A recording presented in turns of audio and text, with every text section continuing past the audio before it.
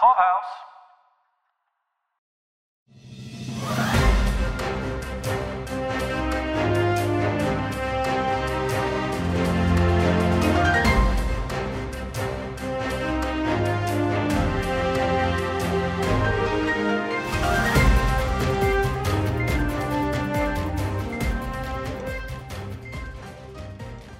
Welcome to the Pop Culture Review Podcast. This is Caroline. And this is Paul. And this is Mike. Tonight we're looking back at the week that was for the week of March 5th to the 11th of 2023. The Big Three is back together again. We haven't all been in the same room, virtually, in a couple of weeks now. How are you guys doing?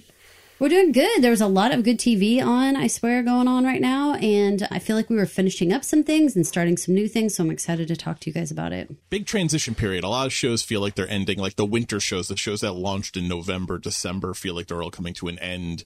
And like the spring crop of shows are starting up or, in their first or second weeks. So It seems we're getting to a point, at least with our own watching, since we watch so little network TV, that TV seasons don't seem to mean anything anymore. It's not like we're, at our house anyway, it's not like we're waiting on the next crop of, bazingas or something to come up. We watch so much more streaming stuff. When you say, Caroline? Oh, yeah, definitely. Or YouTube. Even the shows that come out weekly on streaming, you're only talking 8 episodes, 10 episodes, maybe max. So a season is only 2 months, 2.5 months tops. And then you're going to be waiting for a year or two before that show comes back again. TV seasons mean nothing anymore.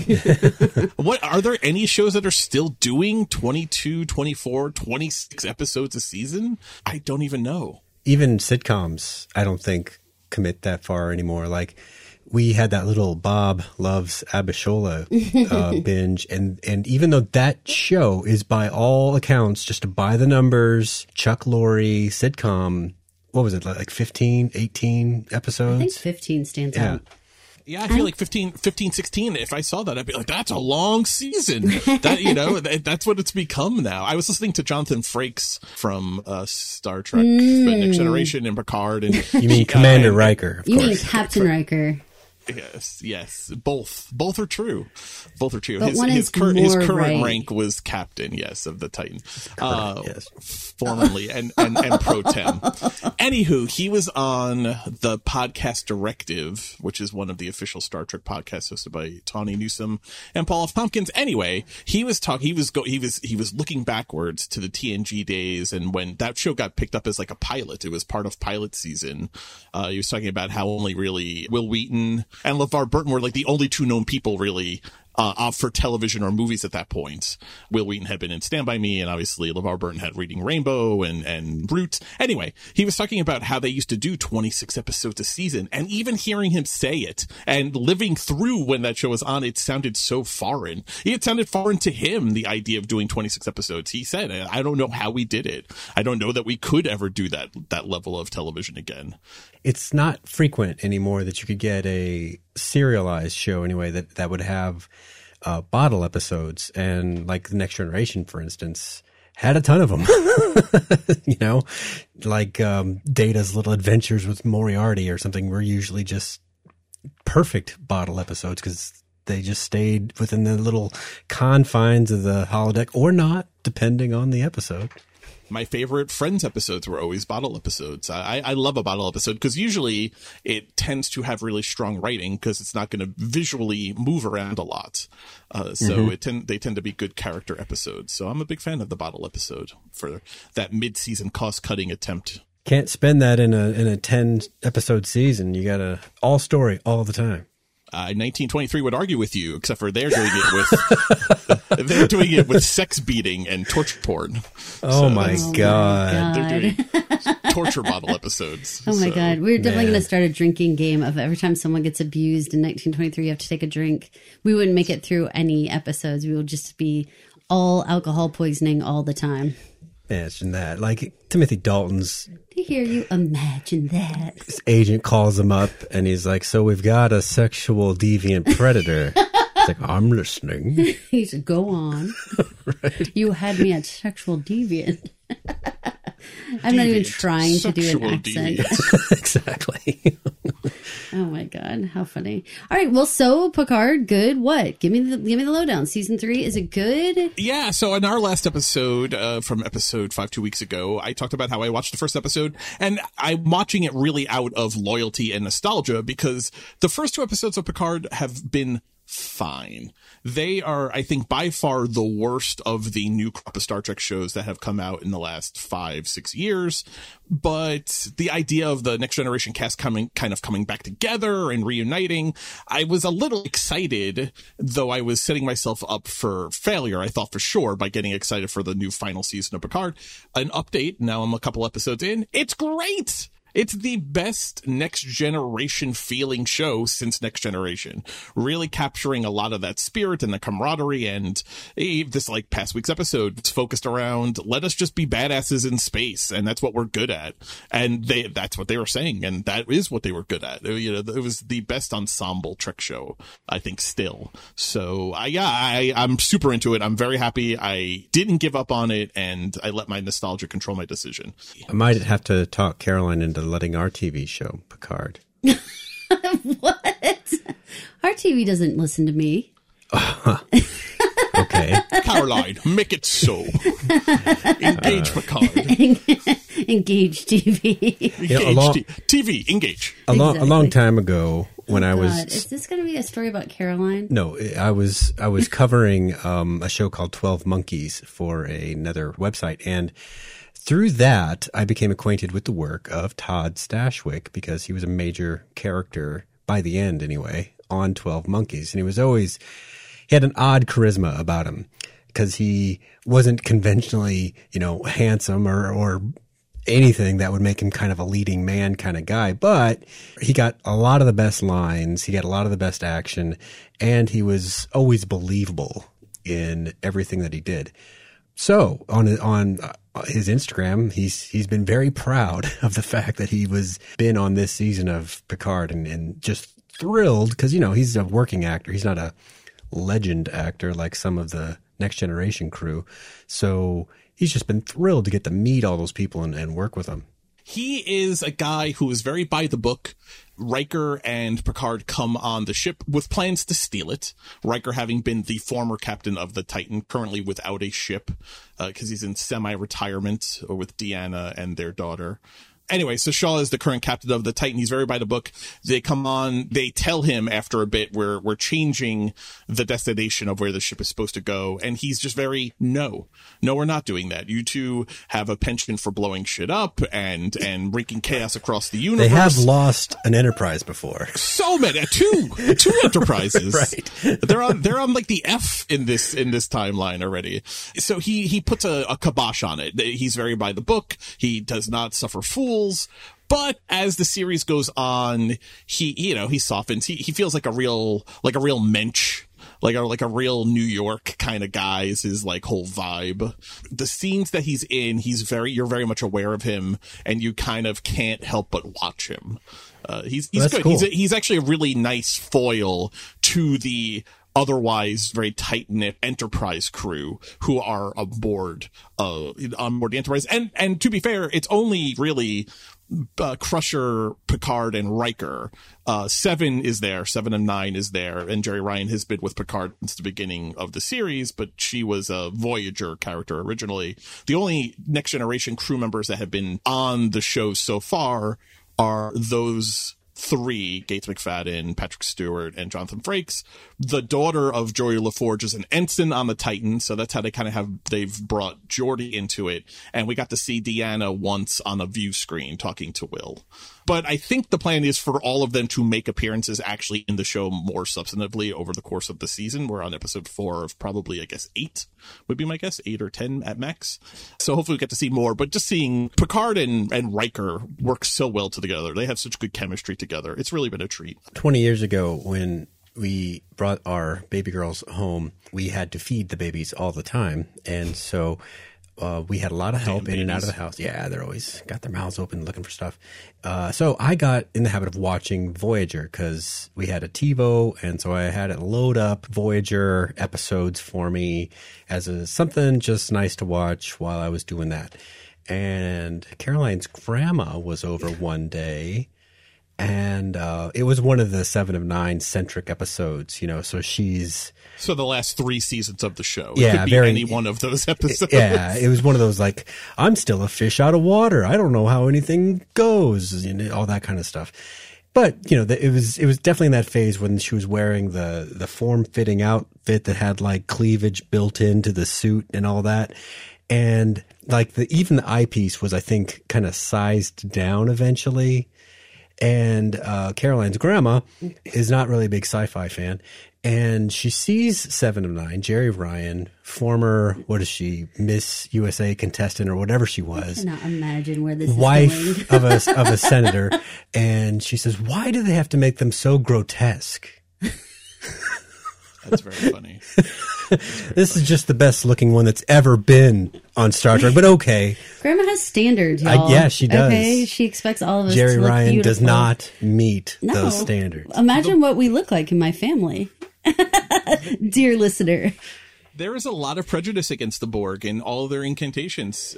That's clearly it. Picard, still 30 years on, is running into from when he was Locutus, when he was kidnapped against his will and led to the decimation of 11,000 Starfleet members in the Battle of Wolf 359. And he wasn't even acting on his will, but he was a Borg, and he doesn't even have any influence now. People still mad at him for that in the Star Trek universe. Grandma, she's never going to accept the Borg. I mean, that's just that generation, she's just not going to be cool with the Borg walking amongst us. They say words they're not supposed to say anymore, and they hate the Borg. And they're she hears resistance is futile, and she says no, it is not futile. Resist. Boo on all this. Greatest generation, my ass. Grand Custis resists. There you go. Oh my gosh. Guys, have the Murdaugh murders wrapped up? I remained unattached to watching the trial. I can't believe you. You're an embarrassment to all true crime. Here's the thing. I was getting my updates really from you. Right. But I'm curious now, because I think there was a sentence handed down, but I'm curious if there's any like wrapping up or mopping up, since it captivated America for so many weeks. Are you kidding me? There's so much wrap up. It's not even funny, you guys. So we've talked on the previous episode, on episode 6, about the sentencing. So we won't go in depth in that. But just to catch Mike up, he was found guilty on both counts and got life for both. Yep. So life. Consecutively. Right. And now, though, because this family has been surrounded by all these suspicious deaths, and now that he's been found guilty, a lot of spotlight has been placed on specifically the housekeeper, Gloria Satterwhite, and this odd connection to a killing of Stephen Smith, who was like a young gay man who there was like a lot of talk about whether or not he might have been involved with one of the Murdaughs, and maybe was not okay, and that maybe that's what led to his death. So there's that. There's the boat case that's coming up. I think the trial starts in August for that one. And that one was where Mallory Beach got killed and Paul Murdaugh was driving the boat, supposedly. We all know it wasn't Connor Cook, y'all, but they're going to act like it was this whole time. Connor Cook's lawyer, by the way, was in the courtroom for all of Alex Murdaugh's. Oh, really? Oh, yeah. He's the one with the floppy hair. The really tall guy with the white hair. That's right. He's Connor Cook's That's exactly lawyer. right. Yeah. So smart that he hung out in there. The other hubbub that's been going on is that Moselle, the site of the actual murders, was on the market, and it looks like it's already got an offer on it. It's going to be purchased. Looks to be like friends of the family type of thing. There's going to be a lot of $5 purchases back and forth kind of thing. So very sus on that. What happens if bodies continue to drop? I think it could happen. Anything could happen because we really don't know exactly what happened here. I think that there's a lot of thought that, yes, Alex knows more than he's told everyone, but the idea that he did the whole thing single-handedly, people are still very not sure about that. That there was probably some other people involved in some way, not sure who, not sure how much, but people still feel like they didn't get the whole story. Now, one of the things that happened, Mike, that you would be shocked to know is that they kept everything, of course, very anonymous with the jury until Alex was sentenced. Once he was sentenced, the camera follows him through the courtroom, down the hall to actually go past the jury and go out this door. When he goes past the jury, the camera lingered across the face of every freaking juror. Like 5 seconds after the trial was over. All of their faces and every single person.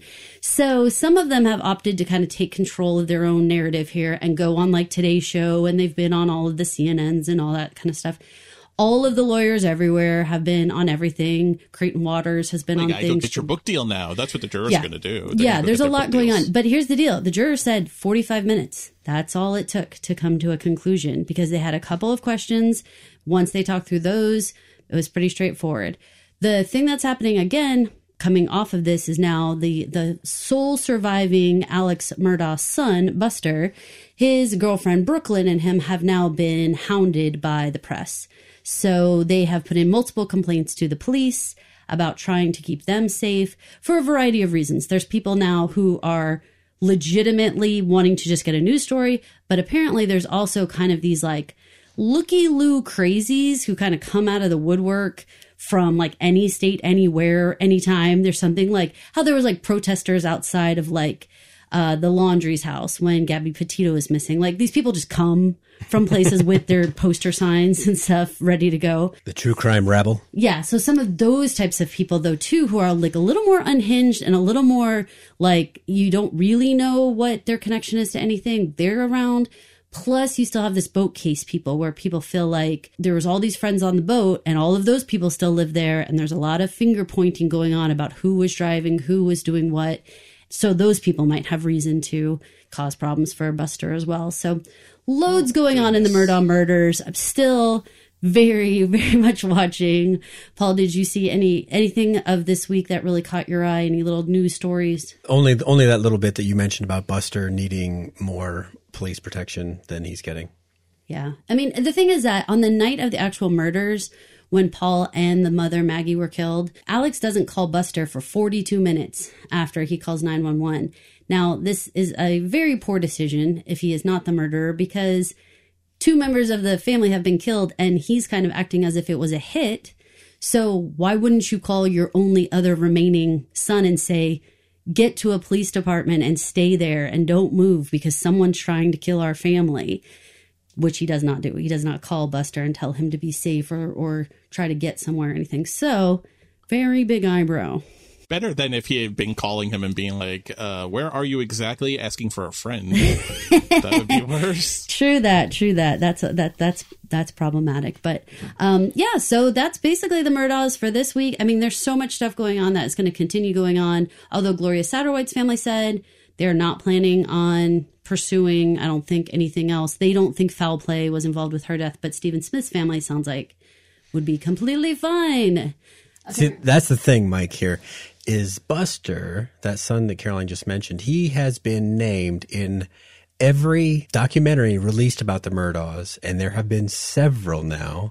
He's been named as just a suspicious figure in the death of this guy, but there has been no police involvement that names him. There's no investigation. There's nothing. So they are just potentially slandering this guy on a bunch of rumors, right, on Netflix, on HBO, on ABC, NBC, anyone that wants to talk about it. They're just putting rumors about this guy. That Buster had a relationship with Stephen, which would be very a big deal because he has a girlfriend and all this stuff. And within this group, this being gay was unacceptable and all that kind of stuff. So, there's all this talk. But here's the thing. Stephen Smith was considered a hit and run death. And the deal is that there was nothing that showed that. Like the injuries on his body didn't show anything like he had been hit by a car. It was that he had been hit with a baseball bat. And when they went out from a moving car. Right. And when they went to, supposedly, this is all in the rumor mill stuff, when they went to go search the houses that they had warrants for, they found a baseball bat. So who knows? We'll see what happens. This may have been, right, the biggest house of cards ever. I know that they're also starting to dig into, this is so crazy, the death of the great-grandfather, which would be back in 1940. Super strange circumstances with him. Pulls onto train tracks, actually apparently makes eye contact with the conductor, waves kind of thing, and pulls more on the tracks and ends up getting hit by the train and killed. But that starts a huge lawsuit against the railroad, which begins the Murdaugh money legacy. I was going to make a Kevin Spacey House of Cards joke, but I don't want to open us up to. I don't want to open us up to any kind of actionable lawsuits given the topic. Yes. So that's what's going on in the Murdaugh murders this week, folks. I think it's going to continue for quite a long time. We still have the 99 counts of fraud for Alex still to happen. So we will just wait and see. 99 counts of fraud. Hey, Paul, I know that you've been watching The Mandalorian season 3. Yes. Super enjoy it. It is the yin to the Andor lack of action yang. Because the TV watching Star Wars fans were kind of mixed on Andor. I thought it was of the highest quality. It is the best Star Wars show that's out, but it doesn't have as much action. It has more subtlety, more intrigue. And so it lost a lot of viewers that came to the store looking for more Mandalorian, but they didn't get that. So here we are back with Mandalorian, and they are serving up what we want. They have Baby Yoda, Grogu back in the mix of things. They have Mandalorian doing some Mandalorian stuff. They've mixed in Bo-Katan as a more important character this season so far.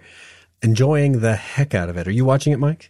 I am. I have only seen the season premiere, so I think I'm an episode or 2 behind now. But I like that. I've been a fan of the Mandalorian series in all its iterations. The promise of it is what got me to go back and watch the Book of Boba Fett. And I'm glad that I did, because the back end of that series really was a sub-season of The Mandalorian. So far, I didn't really feel like you needed this beyond the fact of how Mando and Grogu get back together.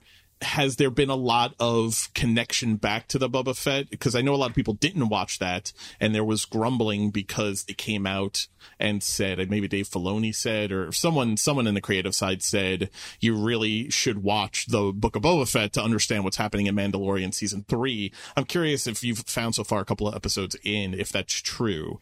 There is a mention, because there is a side trip to Tatooine in the second episode. And so that season-ending adventure for Boba Fett and Fennec Shand and the Mandalorian all fuels that comment. But not a deal breaker. I mean, you're not missing substantial story. Only the aspect of Grogu fighting his way back to the Mandalorian after Luke Skywalker very famously taking him away from the Mandalorian at the end of season 2. There's something that the creators, I don't know if it's Filoni or Favreau, have put out that I wish had been made more clear through the narrative on screen. But they've been saying that this is not all just days or even a couple of weeks after an episode of what we see. They suggest that Grogu was studying with Luke for much longer than the day it looked like it was on Book of Boba Fett. They've said it might be as much as like 2 years. I thought a substantial amount of time had passed. That was how I had taken it. I never thought it was only a short amount of time. Well, that's good, because that's what they wanted you to think. Okay. And to some extent, I think they want us to believe that Grogu and Mando have been palling around some period of time after that. They didn't just go straight into the season 3 opener. Well, and there's also this question of, I mean, Grogu is substantially older in as far as humans consider years than people probably assume he is. And I know there's also rumblings now of when is Grogu going to begin to talk, which because of Yoda and Yaddle to a lesser extent, people are interested to hear Grogu start to speak. But because of that species, he's you know, would be at least what we consider a teenager. Yeah, but he's at least a teenager, if not a approaching middle-aged man in human years. Gross. I want him to stay a baby. He starts vocalizing. He starts making more talking-ish type sounds. I'm excited. Well, I'm also excited to hear more Katie Sackhoff too, because the way episode 1 ends, it sounds like she will not be getting involved in the shenanigans. So always down for more Bo-Katan. I actually just showed Tom the Battlestar Galactica pilots Because I love it. I love the pilot. I think the reboot of Battlestar Galactica is one of the great pilots. So I was showing it to him, and I reminiscing on how young they all looked. Well, not Edward James Olmos. I feel like he's looked the same age for 40 years, but everyone else just looking so young in that show. So yeah, I love that show. I'm surprised more people on that show didn't take off. Katie by far was the big breakout star of that show. If you've seen Jamie Bamber in anything since then, it's very clear that Battlestar may be the best acting he'll ever do. That happens in a lot of sci-fi actors, unfortunately. We see it all but you know the what? time. I give a ton of credit to casting when that happens, because I feel like it's like they found the perfect person for the perfect role. And when you think about it, it's kind of a bad assumption that you could be the perfect person for like all these different roles, right? Like that's kind of a bad assumption. If you find like your specific character that works so well for you, dude, I think you should hang on to that. I'm that girl. I'm the girl who would stick with one franchise forever. Well, Katie Sackhoff, though, you know, she embodied Starbuck. But she equally well did with a character named Vic on Longmire. She was the second lead on Longmire. So she was great. Except for the weird love storyline that she had with Longmire, which the age gap was a little too much for me. But beyond that, she was great on that show. Longmire was one of the shows that people slept on, and I wish they hadn't, because it was so freaking good. I was a huge fan of it. I wish more people had watched it, because it would have had a longer life. Yeah, it was great. James Callis, another standout from Battlestar Galactica that I still love whenever he pops up, because he always plays a smarmy villain, and he's always delightful at it. He was in Blood and Treasure for a bit of its run. So. He was the most major minor character in 12 Monkeys. Ooh. Yes. I don't want to spoil it for you, but he's a big deal for a few episodes. That feels like a really bad award. All right, let's talk you about guys, some movies that we have seen. Did you guys talk about Cocaine Bear when you had the kids? we have not talked about Cocaine Bear. Pitch me on it, because I want to see it, and I haven't yet. I've been waiting for your guys' review. Paul, did you have any favorite parts? When I recognized that TikTok guy that does the IKEA customer service reels. He's like the ambulance EMT dude. I liked noticing him and seeing characters kind of play off type, like Jesse Tyler Ferguson plays this kind of tree hugging but kind of slob guy. Right, wilderness dude. I like Margot Martindale was hilarious for me, because she was like this lusty park ranger who was like wearing this perfume and red lipstick, and she wanted the I don't know what he was. He was like an ecologist or something. No, but he was like reviewing their park in some way, or he was like in some way like deciding whether they were doing a good job. So I don't know. It was very funny. The whole thing was like crazy. It was so chaotic and so wild. It was just nuts. I mean, honestly, Mike, it's a type of movie that get a big old bucket of popcorn and just like laugh and laugh at how ridiculous the whole thing is.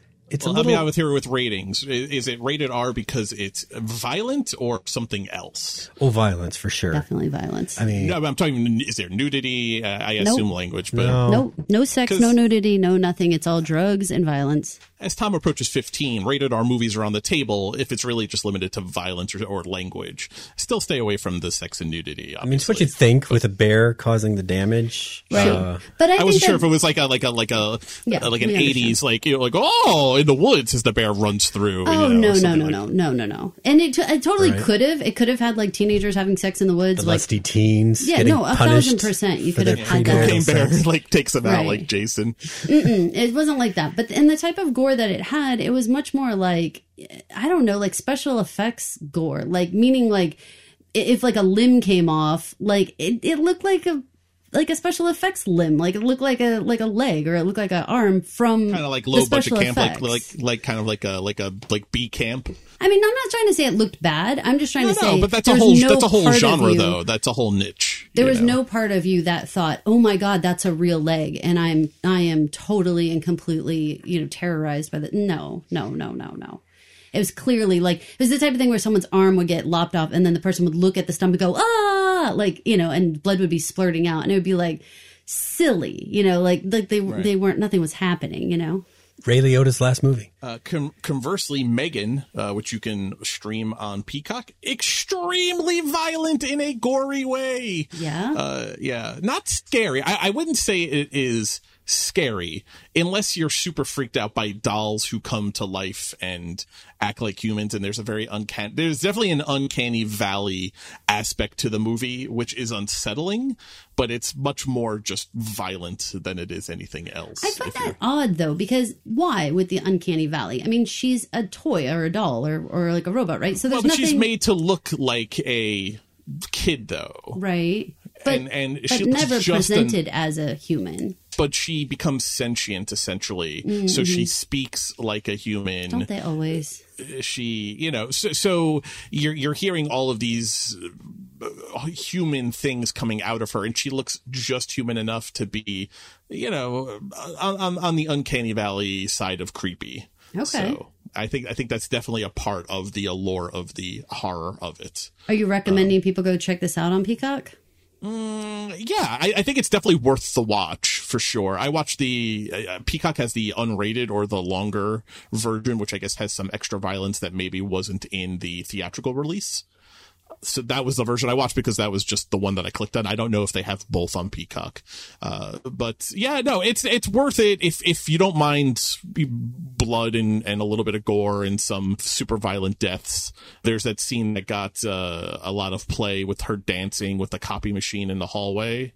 Mm-hmm. Immediately after there is a very bloody death, so that's the kind of thing, you're kind of being whiplashed around by, and there's some dark humor for sure. It definitely has a black comedy aspect to it. So yeah, it was a good time. I don't know that I would watch it a second time. I won't watch it a second time, but I was glad for the pop culture conversation to have seen it. I appreciate that. I kind of feel like Cocaine Bear is under the same category of like, you want to watch it, but it's definitely just for like so you've seen it and what everyone's talking about, but you're not going to gain any brain cells or anything watching these. But it's got a woman director, so that's a step forward, right? Sure. Elizabeth Banks, yeah. Mm-hmm. Yeah. She's become quite a mega producer. I like Elizabeth Banks' career. She has gotten some major movies made, really just on her own strength of her name at this point. She gave us the Pitch Perfect movies. That's right. That's right. I'm a fan of, and Sound Like does not overlap with Cocaine Bear at all. Cocaine Bear is not in the Pitch Perfect averse. Although it could be at like the park down the road. Yeah, I mean, it definitely. It's John Michael Higgins in Cocaine Bear, because that would seal it. Oh, damn it! This is based on a real event where right? some cocaine was pushed out of an airplane. What was it, 1970? Was that what they said? So it takes place in the past. So who knows what tendrils of time dilation could have occurred in the multiverse of Cocaine Bear and Pitch Perfect. You guys cracked the seal on You Season 4, which has been out for a little bit now. You guys finally sat down to watch it. What's first impressions? I, for one, have enjoyed the departure for Joe needing to get away from tracking or lusting after or obsessing over a love interest, and that being his you person, and turning that into this whodunit, I need to save my own ass kind of thing that the plot has taken instead. The stuff that made the first couple of seasons so watchable was, this charismatic guy who you want to like, but you find out that he does all this weird stuff and locks people in boxes and that kind of stuff. That you couldn't do that for the rest of the show if you wanted to perpetually keep making seasons of You. And I think they found a pretty, I don't know if they can sustain this, but I think they found a pretty neat way to at least get another season out of it, which is make it a whodunit. I've definitely heard season 5 was going to be happening. And so far, I mean, I would say that I would warn people that the first couple of episodes I had a hard time getting into. And I was very into seasons 1 and 2. I would say that this one, I don't know, it took a little longer. Like it definitely, I mean, there was times when I was kind of looking over at you and you're like, don't worry, it's gonna. It's kind of pick up and stuff. And it's, I mean, they have to set the table for a long time. There's a lot of characters that they introduce you to. Nothing's exactly gelling as like what exactly even is the mystery right away. Like that kind of thing where it doesn't really kind of take its pivot for a little bit. They have to justify like the time jump. They have to do some backstory, and they have to give you the new twist on this season. Mm-hmm. But in the meantime, they introduce you to the worst bunch of people ever. That make you just be like, well, I don't care if he kills us, every single one of them. Well, one of the things I was kind of laughing about is that this series has gone on long enough now that Joe himself is not like a young 20 kind of guy anymore. He's not. Penn Bagley doesn't look like he should be, in that same category of person. And they did sort of age up his peers, but they didn't mature them any more than when he was like hanging out in the bookstore in season 1, and there was like these vapid groups of girls and guys that he was starting to have to deal with. Like these people continue. They're just a little bit older, but even at one point he says, I'm like too old to be hanging out with these people. And I was like laughing because I was like, that's exactly what I just said like 2 minutes ago. Like you stick out like a sore thumb. Like you seem like a chaperone for these other people. Because he's just too old to be hanging out with them in the same way. And especially the way they're hanging out, the things they're doing doesn't necessarily kind of mesh up with what you'd think. Mm-hmm. So yeah, there's a lot of twists and turns. I know where Paul is in the series, and I'm actually a little further. And so there are a lot more twists and turns. I'd definitely go check it out, you guys, especially if you've enjoyed the first couple seasons. I was a fan of that show when it was on Lifetime. I did. Oh, you're OG. I did a Love It or Leave It for Pop Culture Review. Well, because it was Sarah Gamble's first project coming off of The Magicians. And I was a big Magicians head from the Sci-Fi Channel. So anyone from that show, anything they go on to do, I go and follow them.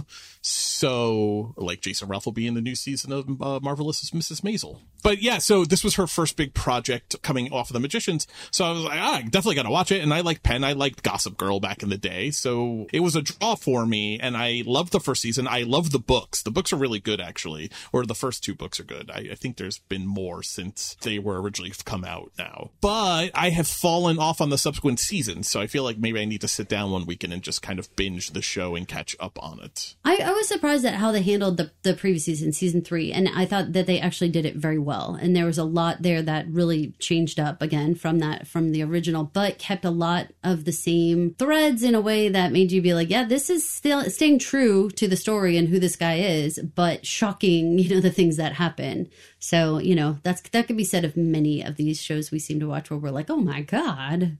Yeah, season 3, it's like they didn't Deus Ex Machina him an ending, but they did make it so that they could take him wherever. Yeah. And season 3 maybe just didn't even happen. Season 3 definitely had a bow wrap up in a way that, like, yeah, they could have placed him anywhere on the planet to start season 4, and that would have been okay, like see what happens next, But they've decided to leave some of those octopus tentacles from season 3 lingering there. It's not a clean break for him. There's still some I haven't baggage. heard that it's been picked up for another season, has it? Officially? I don't know about officially, but I know there's a lot of rumblings about that they can go to a season 5.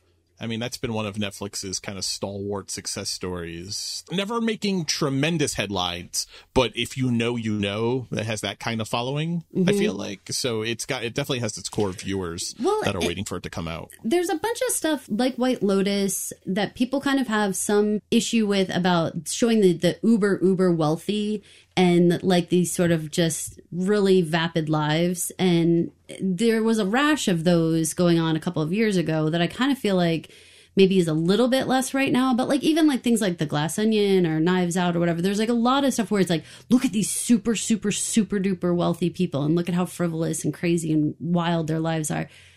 That has a place, and some people super don't like that. They get bored by it, or they just think it's like, God, I don't want to watch this kind of, it had a name. I'm going to call it like wealth porn or something like that. But it had some sort of name a couple of years back where people were like, God, this is just, you just keep showing me this same luxury life that like people can't relate to at all or have any, and they were getting kind of irritated by it.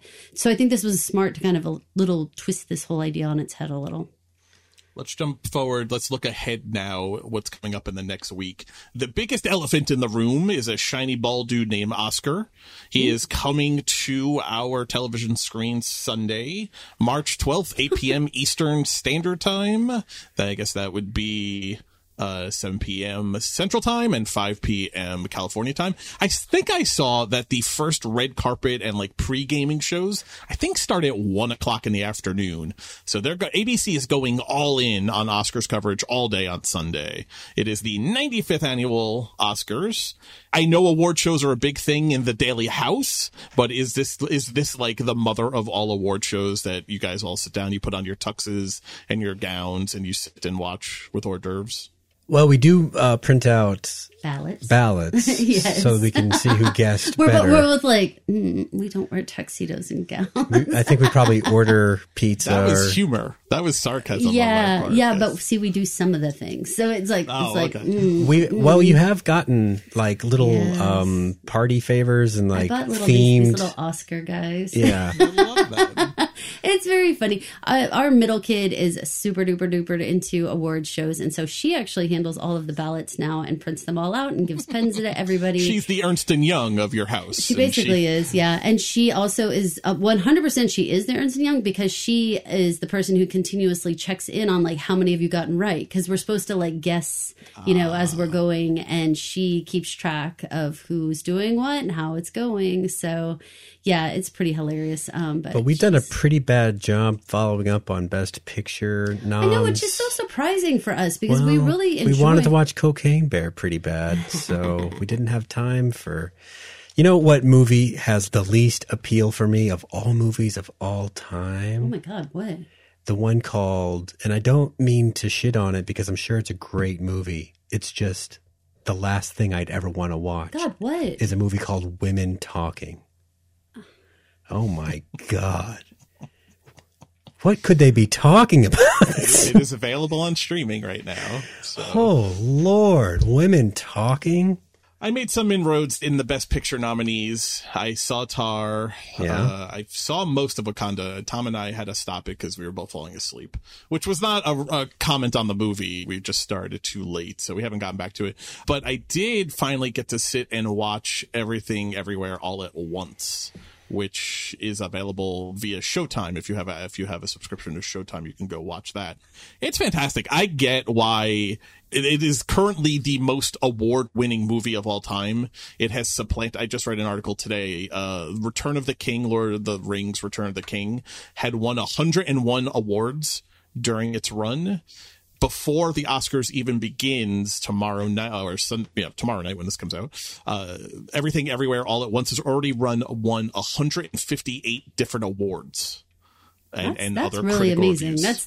That's something to be applauded. You know, that there's so many aspects of the film that is that good. That's impressive. Well, so I'm eager it's to nominated know. For 11. It's nominated for 11 Oscars tomorrow. I'm eager for your personal, take on it. Like, is it that good? Is it that worth it? It is that good. It is trippy. You have to commit to it a little bit. You have to pay attention. If you don't pay attention, you're going to be lost and you're going to hate the movie. Because there is a lot of shifting between characters playing versions of themselves, depending on the timeline version of themselves that they are.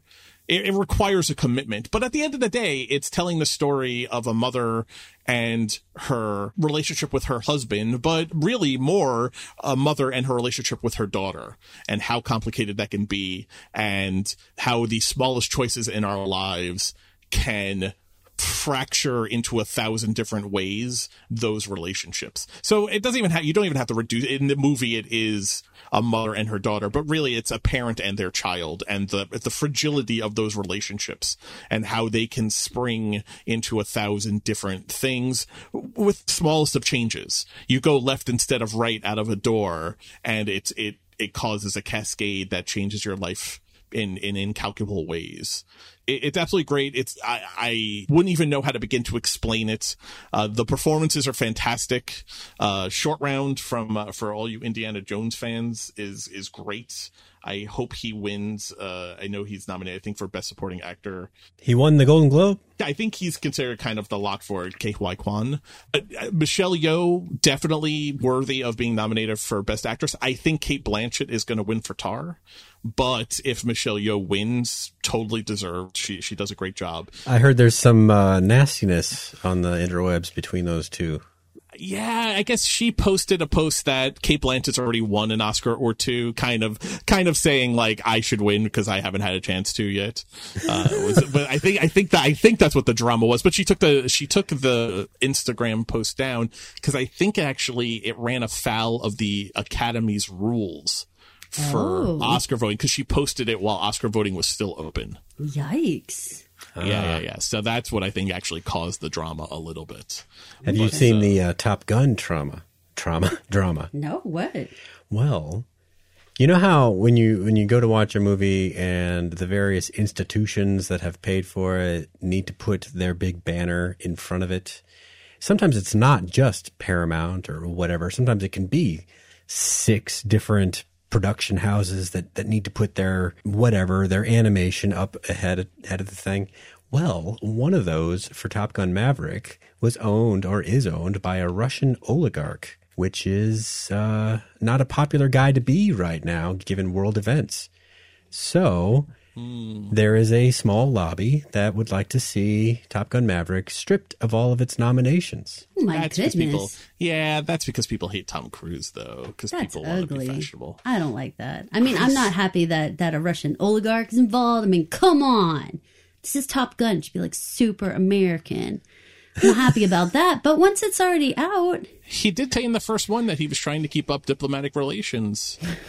Granted, it was with an unnamed enemy at that time, but we knew it was the Russians. It just sounds like he's made inroads in that. Honestly, if Top Gun Maverick was announced as the best picture at Sunday night, I'd be totally fine with that. That movie was a blast.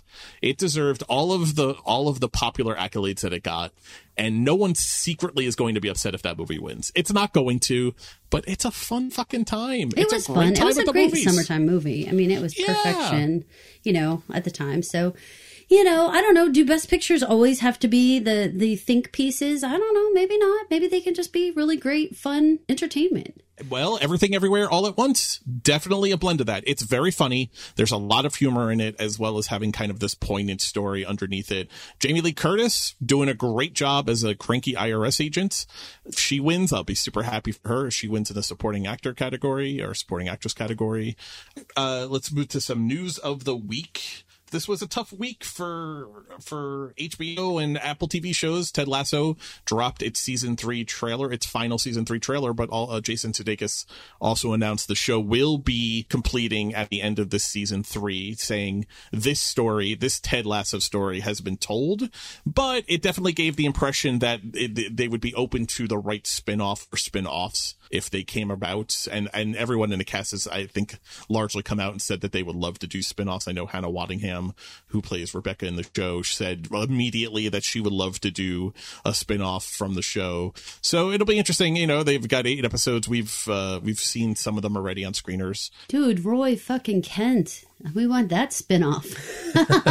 he's got his super popular podcast. I don't know that he's doing I don't know if he's going to do any more shows. I just want to see Coach Beard do underground stuff in different cities around the world. I would say most people didn't want to. I know. I liked that episode. I was the guy who liked that episode. I was about it, though. I feel a kinship with Coach Beard, though.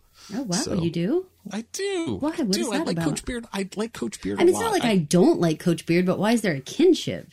It just makes sense to me. I think I like to think of myself as a blend. If Coach Beard and Ted had a kid, I'd like to think I would be that child. Okay.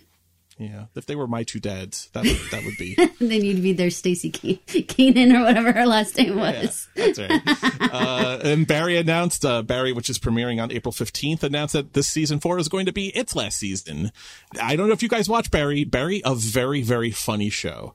We don't watch it, but it's definitely one of those ones that's on the list. I was really sad about the announcement that Succession was going to be coming to a close at the end of this season.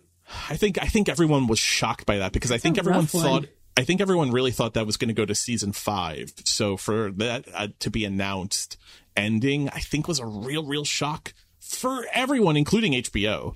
I mean, if you read the article, the New York article with Jesse Armstrong, he makes it sound like HBO basically told him, as long as you want to do this show, you can do this show. We're not going to put a clock on it. So you have to think that's a huge hit for them, coming off of Game of Thrones being ended and House of Dragon being at least another year away from its second season. No Succession, going to be a real big bummer. Yeah, absolutely. Did you guys see that there's going to be a Lost documentary coming out? Because I know all of us are Losties. I only know because you told me. Really? Yeah. How about you, Mike? I only know because you told me about it too. I was excited though. I was excited about it because it's the guy who did the last Blockbuster documentary, which is fantastic. Taylor Morden. So that alone was enough to get me interested in it. But I was, being a huge Lost head, they have like 100 hours of footage from an abandoned documentary about Lost from like 10 years ago. How crazy, that they're incorporating right? in it. And this is going to be fun as hell. I can't wait to see it. I liked the last Blockbuster. It had a nice tone. It had a nice pace. Everything about it was really fun and watchable. I bet you $100 Kevin Smith is somehow in this Lost documentary. Well, that will be exciting. Let's keep our peepers open. You could win. If there's something nerdy, Kevin Smith somehow just pops in and has an opinion about it. And since he was in the Blockbuster one, I think he'll be in this. That's just my bet. You know, Lindelof will be running the camera or something in this documentary. Is, man. Speaking of Lindelof, you know he's got a new show coming out, right? Tell everything. I was hoping Mike knew. I feel like I just heard about it. He's like acting in the show, though, isn't he? What? I haven't heard that. I feel like your outrage. What? I told him never to act. All right, hang on a second. It is called Mrs. Davis, and it is about Is it the marvelous Mrs. Davis? Nope, it is the scary Mrs. Davis, because it is about AI.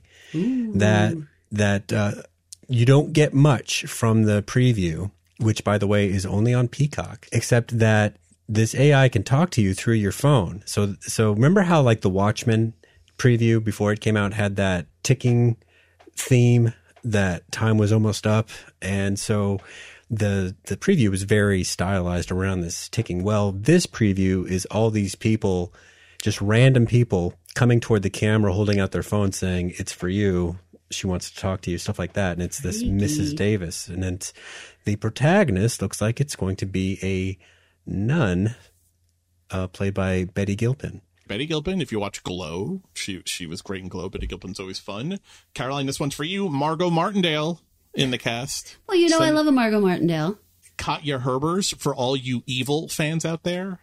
She's the lead, right? She's the lead in Evil. Yeah, she's listed in the credits for this show. David Arquette, former Mr. Courtney Cox himself, is going to be in it. Ashley Romans, for all you Nosferatu fans out there.